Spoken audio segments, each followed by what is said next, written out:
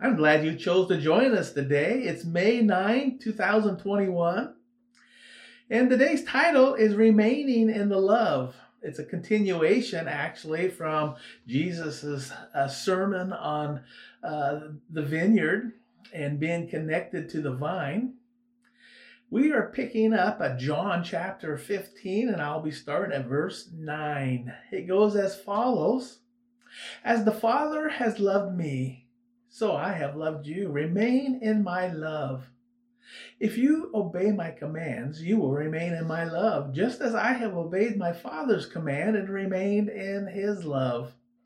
I have told you this so that my joy may be in you and that your joy may be complete.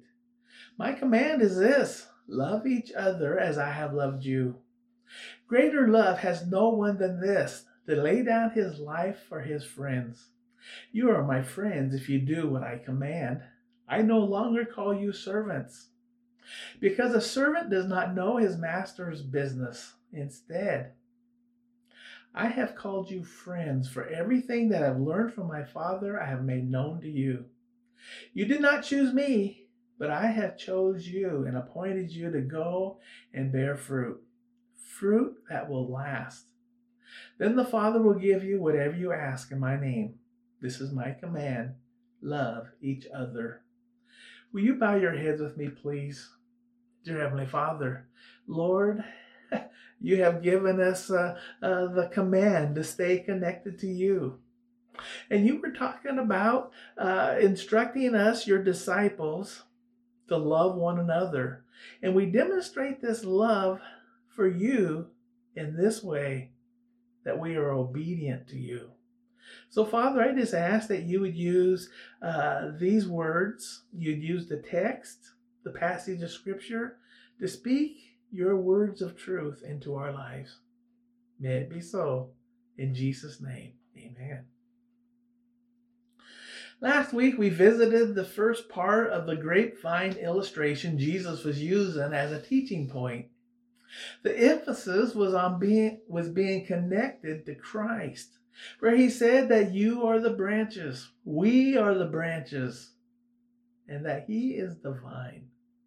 To be fruitful, one must stay connected to the life that comes from this vine, Jesus Christ. This week, the emphasis on keeping that connection. Jesus said, now remain in my love. He also gives us a scale of how much we are connected to Christ. He says, if you obey my commands, you will remain in my love. Just as I have obeyed my Father. That's what he said. Remain in my love. As I was looking for pictures of love to help illustrate the topic, I was amazed at how many times they were central in nature. But that's not the love Jesus is describing. The love Jesus is describing is the love between himself and his heavenly Father, God. A sacrificial love. A love that has been shown through obedience. Jesus is telling his followers to love each other with that kind of love. With that mindset, and if you are a follower of Christ, you are connected to the vine of Christ. Then hear these words. As the Father has loved me, so have I loved you. Now remain in my love. Demonstrating that love is practicing what the Apostle Paul called the fruit of the Spirit, found in Galatians 22 through 24. He says the fruit of the Spirit is love, joy, peace, patience, kindness, goodness, faithfulness, gentleness, and self-control. Then he goes on to say, against these things there is no law. Those who belong to Christ, Paul says, have crucified the sinful natures with its passions and desires. We generalize this kind of love universally to mean we love those all around us, which I believe is correct, but it's not just far-sightedness. Jesus is addressing his disciples to demonstrate that love to one another as well, showing sacrificial love to the fellow Christ followers. And we are to do that today. What would that look like, showing sacrificial love to the Christ followers you rub shoulders with? Just take a second to think about it. We do not think the connection between love and obedience as going hand in hand. But that's exactly what Christ is telling us. But it makes sense, doesn't it? When we are motivated to do what is right out of love, it is performed with a positive attitude, a willingness to perform not out of obligation or fear, but out of thankfulness and love. After one of our famous potlucks here at church, the children were outside playing, and a few dads, I include myself in this, were watching from inside from the big picture window facing the yard. The kids didn't know we were watching. But as we watched the kids interact with one another, and they were trying to do different things to, to be creative. As they were watched, several opportunities arose. And each child tried to stand out, tried to do something just a little bit different. As us fathers were watching, the father whose child that was taking lead would take over the commentary. As we watched, we would say, oh, look, she found the garden hose. She's trying to figure out if she should turn it on or not. Oh, she's thinking about it. Woo. That was close. She didn't do it. Good girl. I was scared there for a minute. One of the watching dads came to me later with this thought. He was trying to explain to me the joy he felt after seeing his son make the choice to do what was right. It could have easily gone the other way, but he chose to do what was right. He chose not to break the rules. Then he transitioned to how God must feel about us when faced with the choice of being obedient or to go our own way. The joy that God must experience when we choose to honor him by making the right choice, being obedient. Jesus said, if you obey my commands, you will remain in my love. My command is this: love each other as I have loved you. Lord, help us to love one another with this sacrificial love that you demonstrated. Verse 11 explains the benefit of such actions. So that my joy may be in you and that your joy may be complete. Christ's joy. Jesus is saying that by performing his love to those around you, one can experience his joy. The kind of joy that gives a feeling of wholeness, completeness, a spiritual high, if you will, often demonstrating the act of love to one another. Sounds strange to go the extra mile in a culture that tries to do as little as possible, in a culture where little is done without being a reward in it, a reward for their efforts. The theme of employers today is that it's hard to find someone who is willing to do a day's work.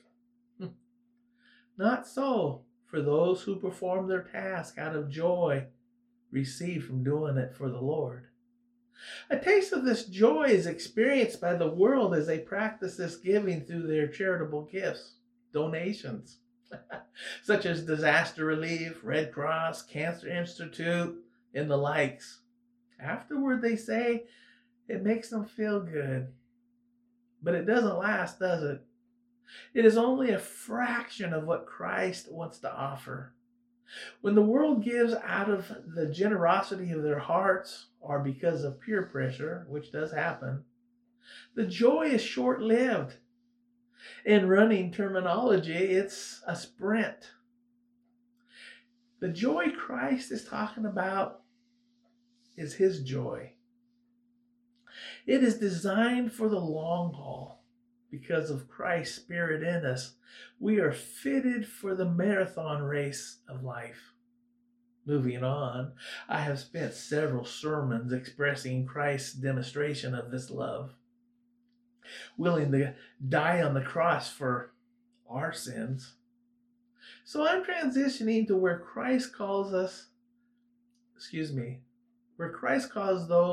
who are willing to live in Christ-likeness friends. Not servants or slaves, but friends. You are my friends, Christ tells us, if you do what I command. I no longer call you servants, because a servant does not know his master's business. Instead, I have called you friends. For everything that I have learned from my Father, I have made known to you. The English translations all, and I read them all that I could get my hands on, felt awkward. So I'm going to give you a tarnished Pastor John Hardiman translation. If you are willing to keep my commands by following what I say, you are my friends, fellow workers in the kingdom of God. The end of that translation. Christ can say this because he made known to his disciples what he was doing, which included what God's will is.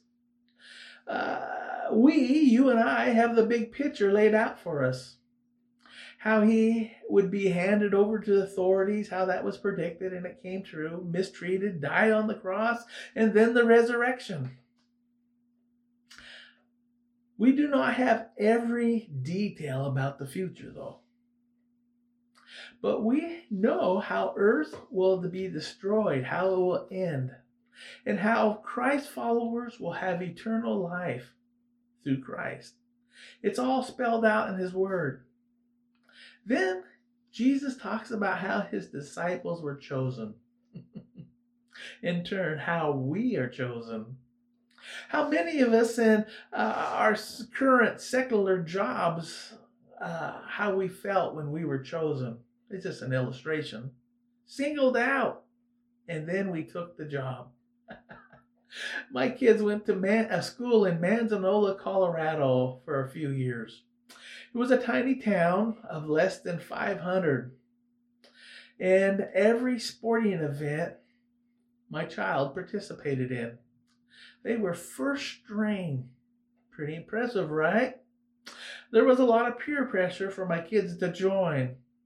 But that's their story to tell. But Kathy and I would attend all of the games. Actually, it was a community event, and almost all were in attendance. And if they were unable to attend because of age or hospital or whatever, they would ask how their team did. Even the away events was well attended.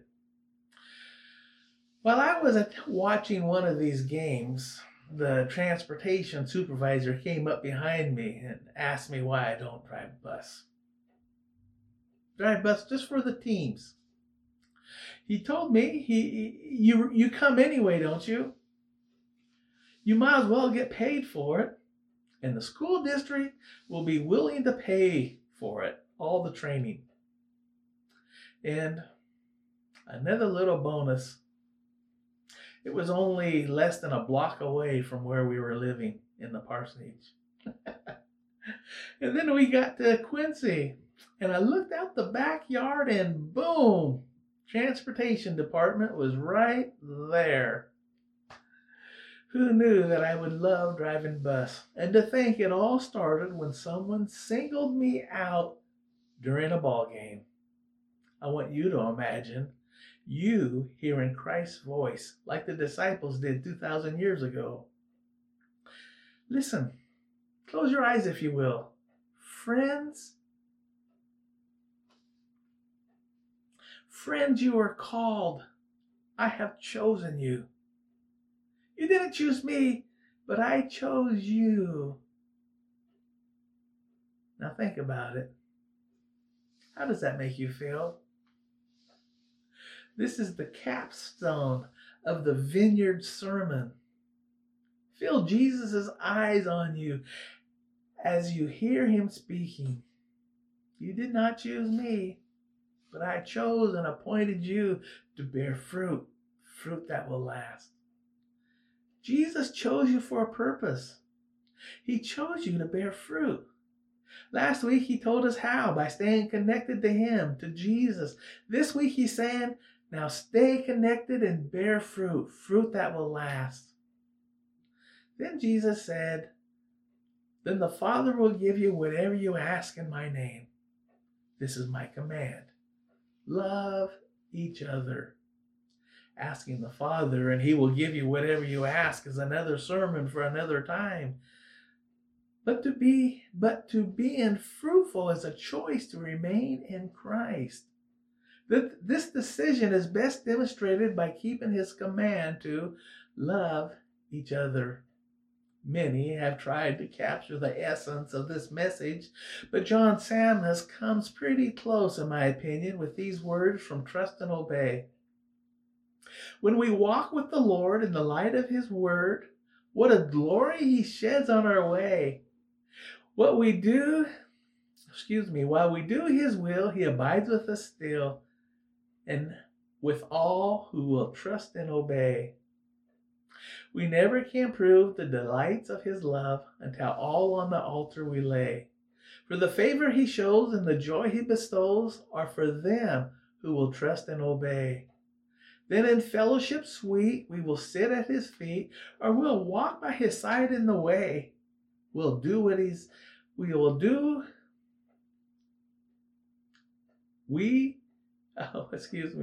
says we will do, and where he sends we will go. Never fear, only trust and obey.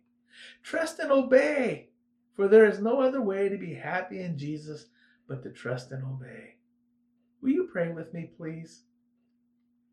Dear Heavenly Father, you showed us how to stay connected by being connected to you. And now you just tell us just to stay connected. And then you tell us to love one another. And by doing this, we are being obedient to you. So, Father, I just ask that as we open up the Word of God, we will search for ways to be obedient and to love one another.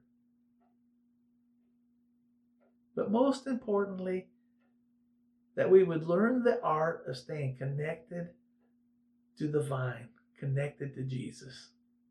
May it be so. In Jesus' name, amen. 1 John 3:16 and 18 says, this is how we know what love is.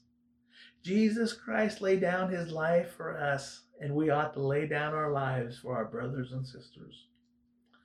Dear children, let us not love with words or tongue, but with actions and in truth. Till next week, God bless you. Bye.